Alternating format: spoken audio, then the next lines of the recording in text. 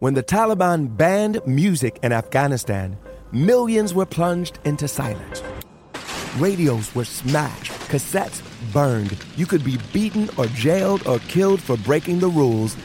And yet, Afghans did it anyway. This is the story of how a group of people brought music back to Afghanistan by creating their own version of American Idol. The danger they endured. They said my head should be cut off. The joy they brought to the nation. You're free completely. No one is there to destroy you.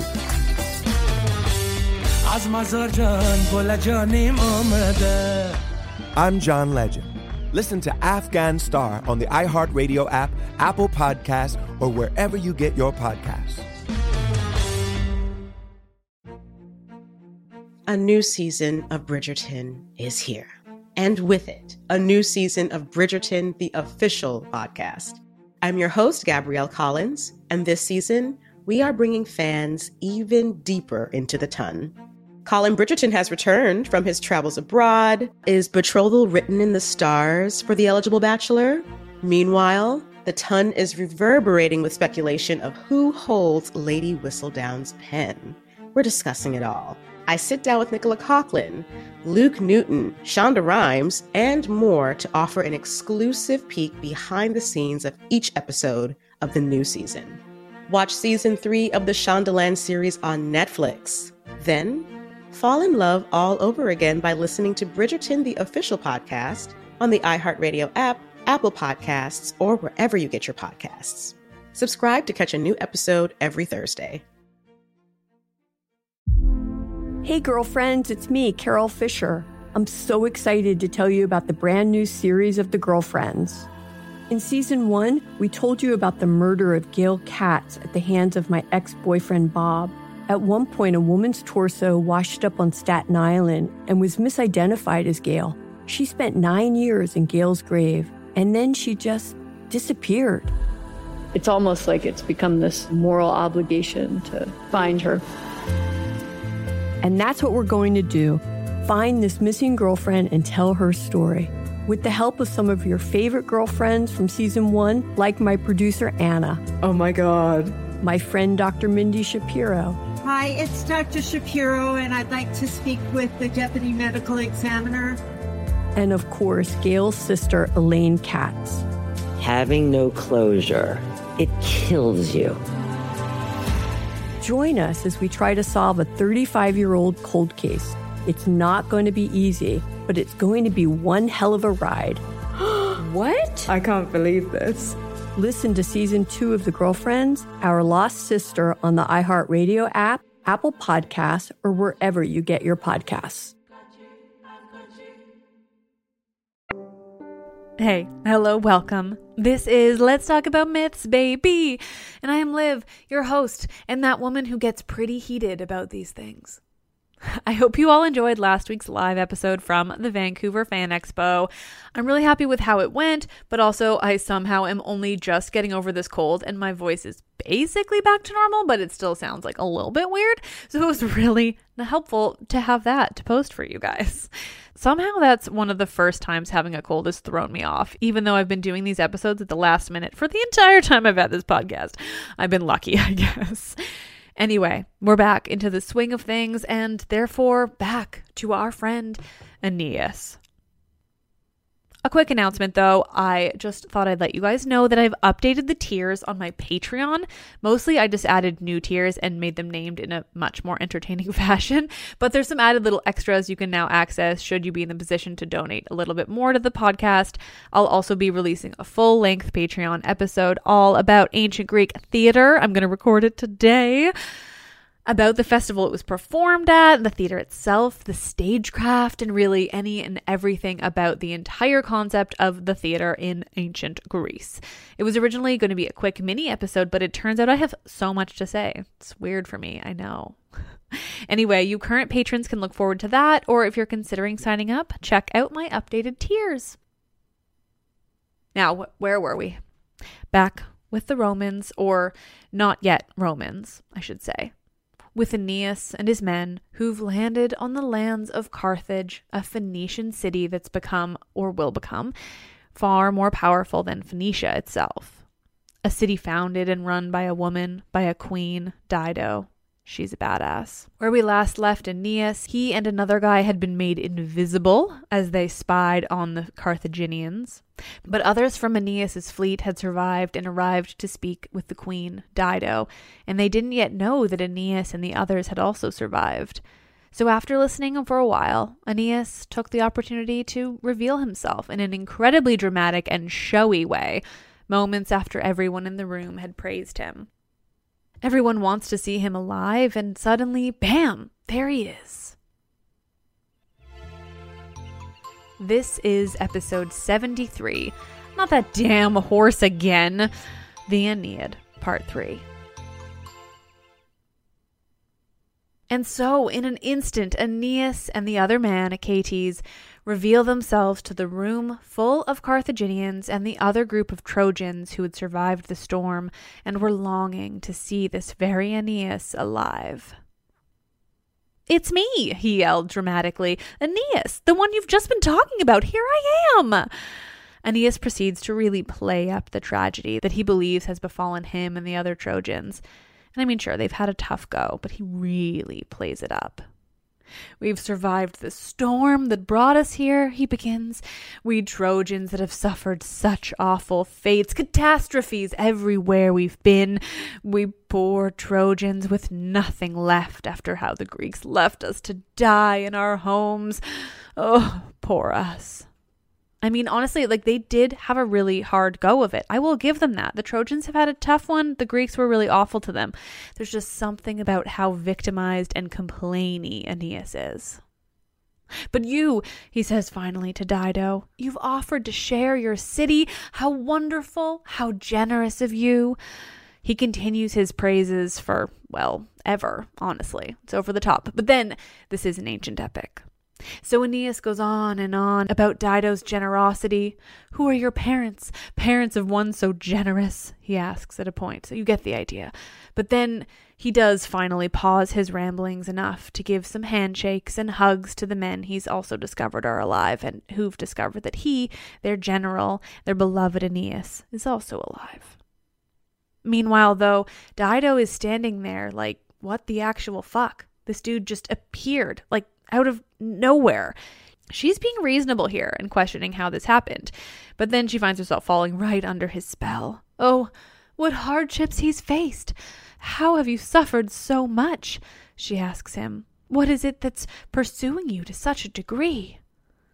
And then, in this translation, she asks Aeneas, quote, "What power has driven you to these barbarous shores?" Which is a weird choice in words, barbarous.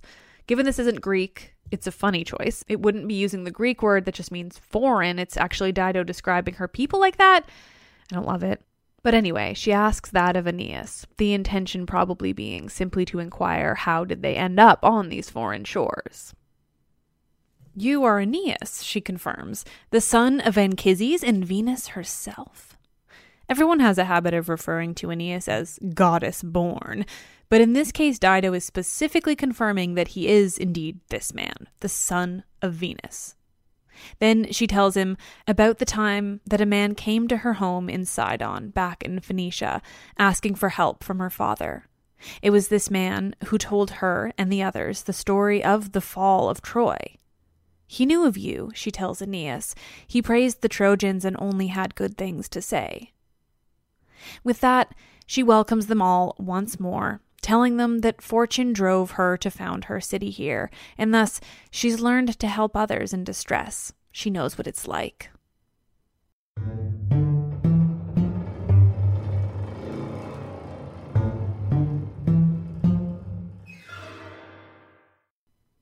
Dido and the Carthaginians prepare a feast in honor of Aeneas, and to the other Trojans on the beaches, they send an absolutely absurd number of animals for them to kill and eat. It's truly excessive. They list it out.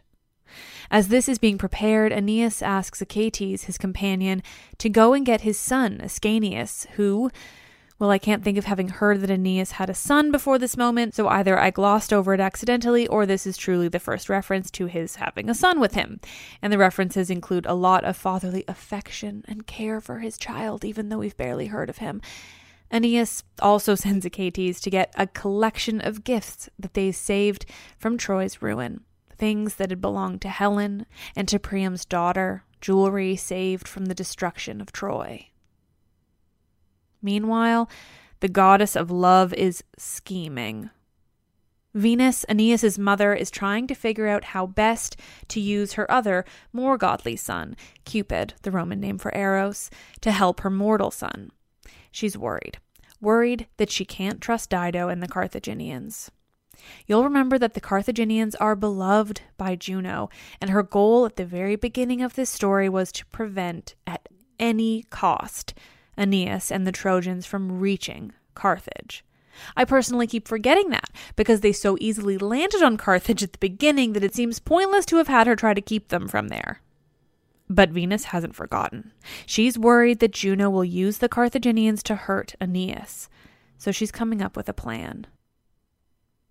She will have Cupid disguise himself as Aeneas' son, Ascanius, who we've just been told exists, and together the gods of love will use godly skills to have Dido fall deeply, truly madly deeply in love with Aeneas, like magically in love, the deepest kind. Dido will be, quote, captive in her love for Aeneas. Here's what we'll do, she lays out to Cupid.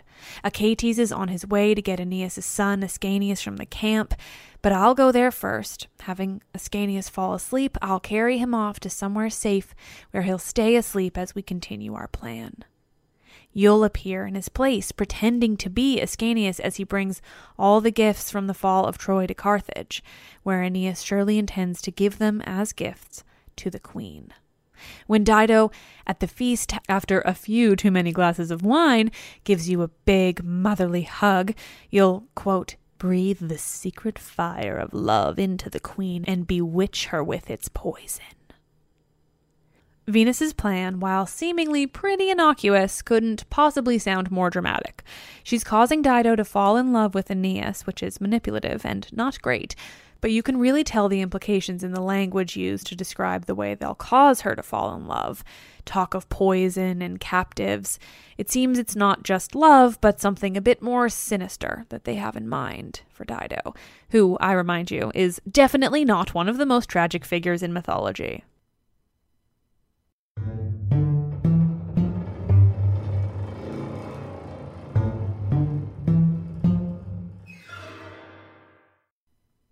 Everything goes as planned. Venus flies off with little Ascanius, who I think we're to assume is quite young, and Cupid disguises himself as the boy, taking his place as they arrive in the palace of Carthage, where he finds his father and the other Trojans sitting with the queen. Cupid, as Ascanius, is very cute and childlike with his father, clinging to Aeneas, giving him hugs. All the while, we're told the doomed Phoenician, meaning Dido, with not at all a menacing descriptor, watches on, gazing at the boy as he interacts with his hot hero father.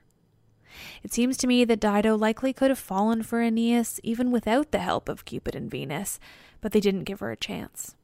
As soon as Cupid has finished fawning over his father, who's really his brother, he turns his attention to Dido. This very young boy approaches Dido, who takes to him immediately. She's got that motherly instinct that I will clarify is not inherent to women, but does in this case apply to Dido. She takes Ascanius, who's really Cupid, onto her lap and gives him a hug, protectively, we're told. Virgil really plays up what's coming for Dido, too.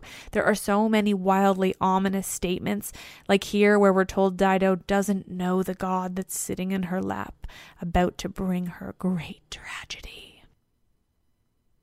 Anyway, we're not going for a surprise when it comes to her fate, it seems, and Virgil will use all the depressing descriptors and vague notes of horror to tell you that there is absolutely something horrific in store for Dido because of what Venus and Cupid are doing right now.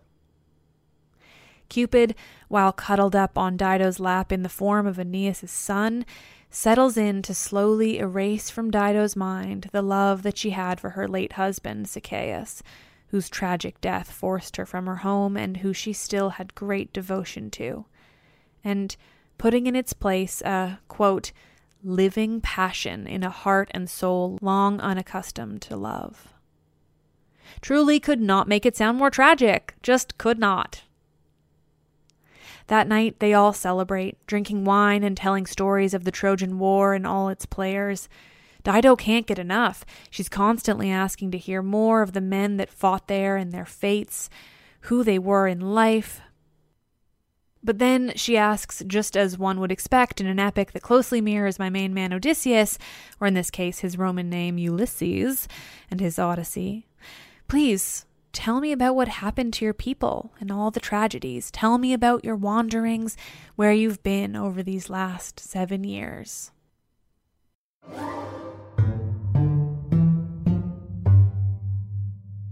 When the Taliban banned music in Afghanistan, millions were plunged into silence.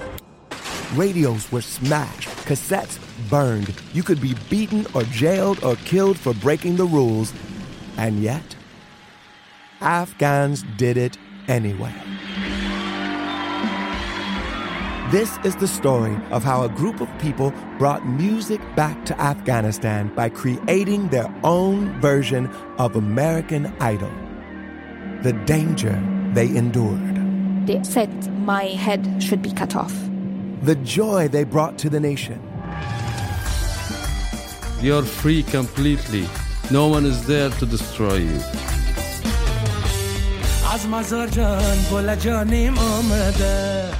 I'm John Legend. Listen to Afghan Star on the iHeartRadio app, Apple Podcasts, or wherever you get your podcasts. A new season of Bridgerton is here. And with it, a new season of Bridgerton, the official podcast.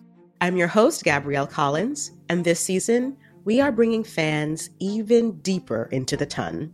Colin Bridgerton has returned from his travels abroad. Is betrothal written in the stars for the eligible bachelor? Meanwhile, the ton is reverberating with speculation of who holds Lady Whistledown's pen. We're discussing it all. I sit down with Nicola Coughlan, Luke Newton, Shonda Rhimes, and more to offer an exclusive peek behind the scenes of each episode of the new season. Watch season 3 of the Shondaland series on Netflix. Then, fall in love all over again by listening to Bridgerton, the official podcast, on the iHeartRadio app, Apple Podcasts, or wherever you get your podcasts. Subscribe to catch a new episode every Thursday. Hey girlfriends, it's me, Carol Fisher. I'm so excited to tell you about the brand new series of The Girlfriends. In season 1, we told you about the murder of Gail Katz at the hands of my ex-boyfriend Bob. At one point, a woman's torso washed up on Staten Island and was misidentified as Gail. She spent 9 years in Gail's grave, and then she just disappeared. It's almost like it's become this moral obligation to find her. And that's what we're going to do. Find this missing girlfriend and tell her story. With the help of some of your favorite girlfriends from season 1, like my producer Anna. Oh my God. My friend Dr. Mindy Shapiro. Hi, it's Dr. Shapiro, and I'd like to speak with the Deputy Medical Examiner. And of course, Gail's sister, Elaine Katz. Having no closure, it kills you. Join us as we try to solve a 35-year-old cold case. It's not going to be easy, but it's going to be one hell of a ride. What? I can't believe this. Listen to season 2 of The Girlfriends, Our Lost Sister on the iHeartRadio app, Apple Podcasts, or wherever you get your podcasts.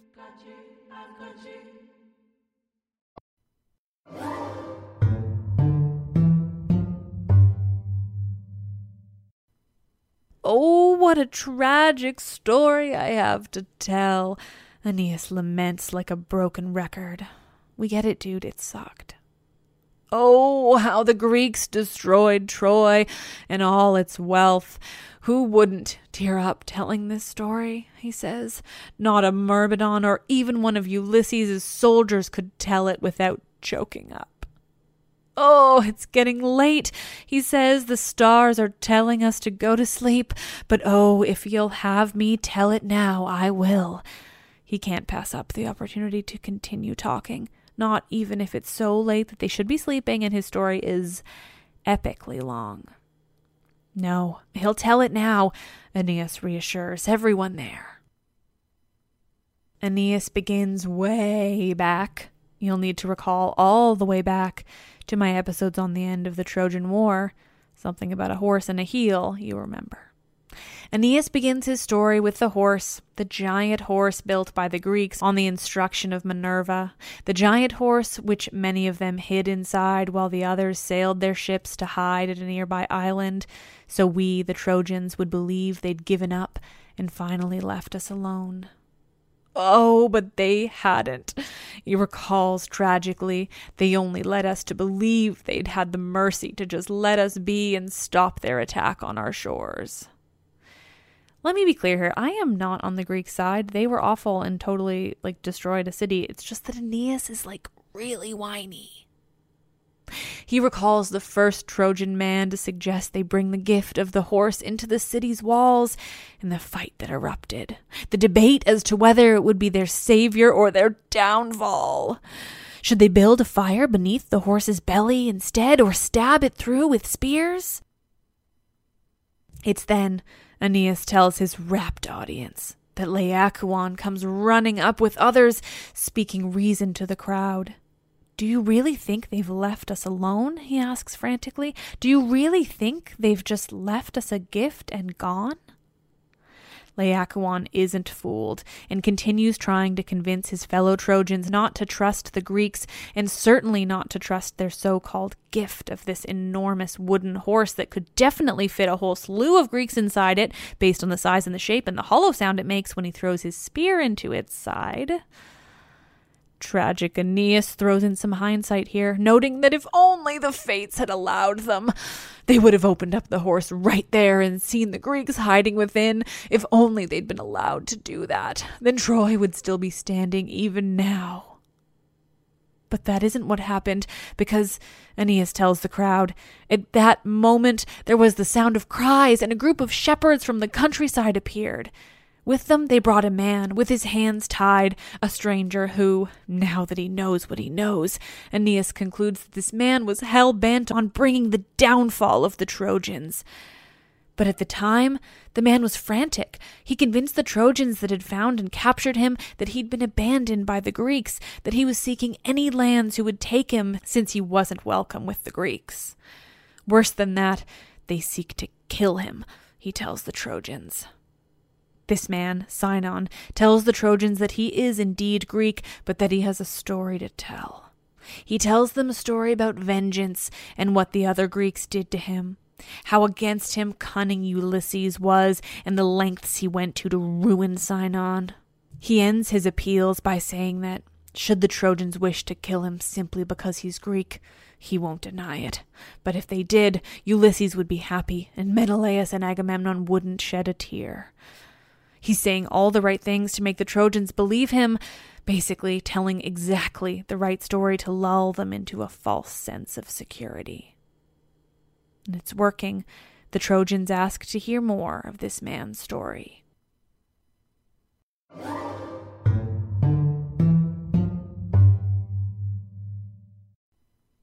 So the Greek Sinon tells the Trojans the rest of his story.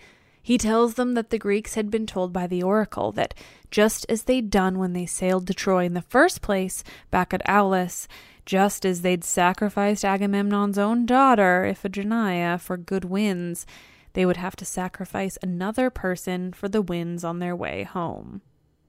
Shock ripples through the group, and Sinon the Greek continues. He tells them that, ultimately, the seer with them agreed it was he who was to be silenced, though he does this, it's said, at the urging of Ulysses, who seems to be quite the main man villain in this story. And so, this man, Sinon, was to be sacrificed, and all was prepared and readied for it, but he stole away in the night and escaped the Greek sacrifice. Of course, with a story like this, the Trojans believe Sinon and spare his life. How could they not? He's so believable, and he's told a story so tragic and so horrific on the part of the Greeks. Surely he must be telling the truth. This is what Aeneas tells the audience that they believed then. That's why they spared him. And that Priam, the king himself, came to speak with Sinon to give him some kindness and to ask, but seriously, what is up with this horse? Okay, he's a little more kingly and well-spoken than that, but the implication is there. Seriously, what is with this horse? What is it? Why is it here? Is it for the gods? Is it a war machine? Is it a gift? This launches Sinon into yet another story about how awful Ulysses is. He is this man's main target. It's getting to be a little bit much. My main man would never do all of this, but whatever. He tells the Trojans that nearing the end of the war, Ulysses and another man raided the temple of Minerva, just really fucked shit up, and destroyed shit and took the Palladium, a wooden statue that I'll talk about in another episode, from the temple into their own camp. And oh, what a wild mistake that was, which, like many things that are done in these stories, I mean, it seems like an obviously bad idea, and I'll admit, fine, Ulysses did actually do this part, but some of the other stuff doesn't seem like him. But still, there is some subterfuge happening here. Sinon tells the Greeks about these horrible actions of Ulysses and the wrath of the goddess, that it quickly became clear that she was fucking pissed. There was lightning, and it was crazy cinematic because apparently they could see her with her spear and shield and everything, and the image of her flashed with the lightning 3 times. Bam, Minerva. Bam, bam. Oh, I'm so worked up there. Sinon tells the Greeks that this, quite rightly, scared the living fuck out of the Greeks. The seer with them, the same one that had had them sacrifice Sinon, tells the Greeks that this is a clear sign that they will never take Troy unless they return home first, and that they must take to the seas and head home. Sinon then tells the Trojans that was it. The Greeks have left, they've returned to their homes, and that they will return eventually to finally take Troy. But before they left, they built the horse in penance to the goddess as their big fat sorry for all the fucked up shit they did, so that, she wouldn't absolutely fucking decimate them on the way home, which she certainly would have done if they hadn't given her such an impressive I'm sorry note. But Sinon finishes, the thing about this horse that's been made for Minerva, well, because it's an effigy for the gods, if any harm at all is done to it, she would bring utter ruin on the Trojans. If, though, it were brought into the city walls of Troy, he says, oh, then quite the opposite. The Trojans would be able to bring the fight to the Greeks, and it would be the Greeks facing the utter ruin.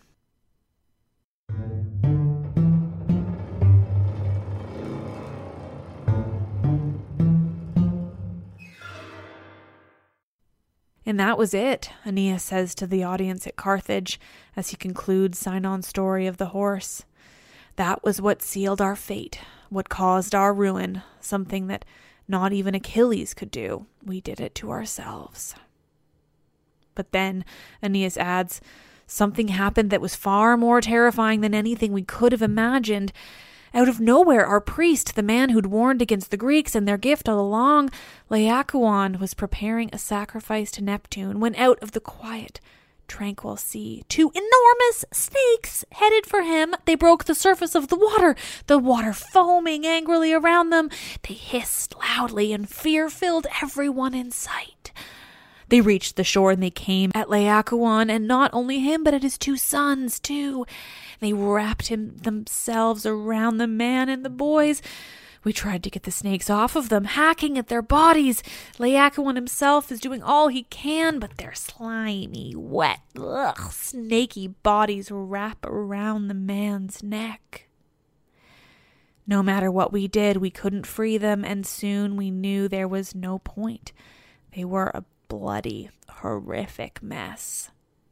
The snakes, when they'd done their job, slithered off and into the temple of Neptune, where they coiled up, suddenly calm.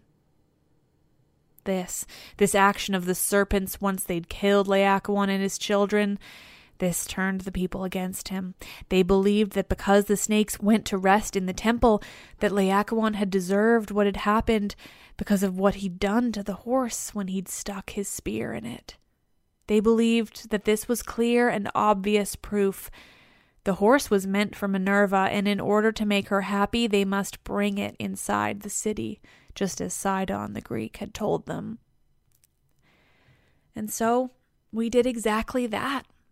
We opened the walls of Troy, exposed the inner sanctum of the city to the world around it. Opened the walls so that for so long had prevented the Greeks from gaining any ground against us. Aeneas, once more, quite dramatically, tells in detail, as the horse is brought into the city, how long it took to rope it up, when they began to pull, how every time they had to take a break in pulling it deeper inside the city of Troy, how it would clang with the sound of armor, how they were so caught up in keeping the goddess happy that they continued pulling it, ignoring the signs that something wasn't as it seemed.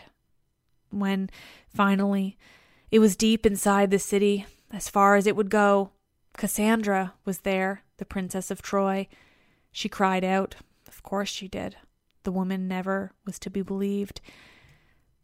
Aeneas tells the Carthaginians how she cried out her prophecies, but that it was the gods, too, who caused her not to be believed even then. And so we Trojans, on our last day as real, complete Trojans, decorated the city for celebration.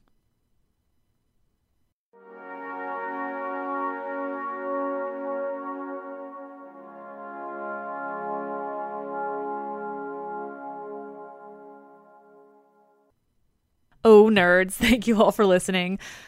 As we make our way through the Aeneid, I'm going to be peppering in some other stories here and there, just to keep you all on your toes, and because the Aeneid isn't quite at the Odyssey levels of excitement, so for my sake and yours, we're going to mix it up as we go.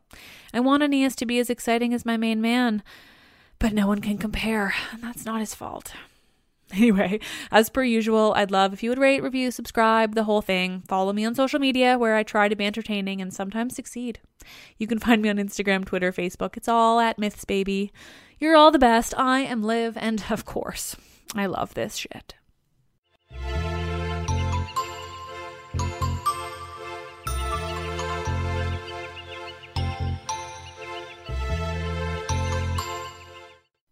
When the Taliban banned music in Afghanistan, millions were plunged into silence. Radios were smashed, cassettes burned. You could be beaten or jailed or killed for breaking the rules. And yet, Afghans did it anyway. This is the story of how a group of people brought music back to Afghanistan by creating their own version of American Idol. The danger they endured. They said my head should be cut off. The joy they brought to the nation. You're free completely. No one is there to destroy you.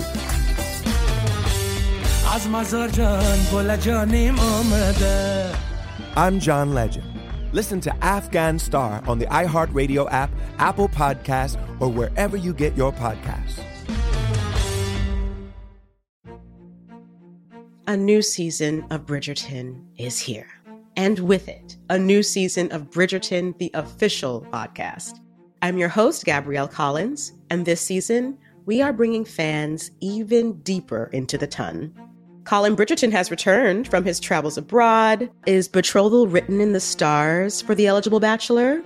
Meanwhile, the ton is reverberating with speculation of who holds Lady Whistledown's pen. We're discussing it all. I sit down with Nicola Coughlan, Luke Newton, Shonda Rhimes, and more to offer an exclusive peek behind the scenes of each episode of the new season. Watch season 3 of the Shondaland series on Netflix. Then, fall in love all over again by listening to Bridgerton, the official podcast, on the iHeartRadio app, Apple Podcasts, or wherever you get your podcasts. Subscribe to catch a new episode every Thursday. Hey girlfriends, it's me, Carol Fisher. I'm so excited to tell you about the brand new series of The Girlfriends. In season 1, we told you about the murder of Gail Katz at the hands of my ex-boyfriend Bob. At one point, a woman's torso washed up on Staten Island and was misidentified as Gail. She spent 9 years in Gail's grave, and then she just disappeared. It's almost like it's become this moral obligation to find her. And that's what we're going to do. Find this missing girlfriend and tell her story. With the help of some of your favorite girlfriends from season 1, like my producer, Anna. Oh my God. My friend, Dr. Mindy Shapiro. Hi, it's Dr. Shapiro, and I'd like to speak with the deputy medical examiner. And of course, Gail's sister, Elaine Katz. Having no closure, it kills you. Join us as we try to solve a 35-year-old cold case. It's not going to be easy, but it's going to be one hell of a ride. What? I can't believe this. Listen to season 2 of The Girlfriends, Our Lost Sister on the iHeartRadio app, Apple Podcasts, or wherever you get your podcasts.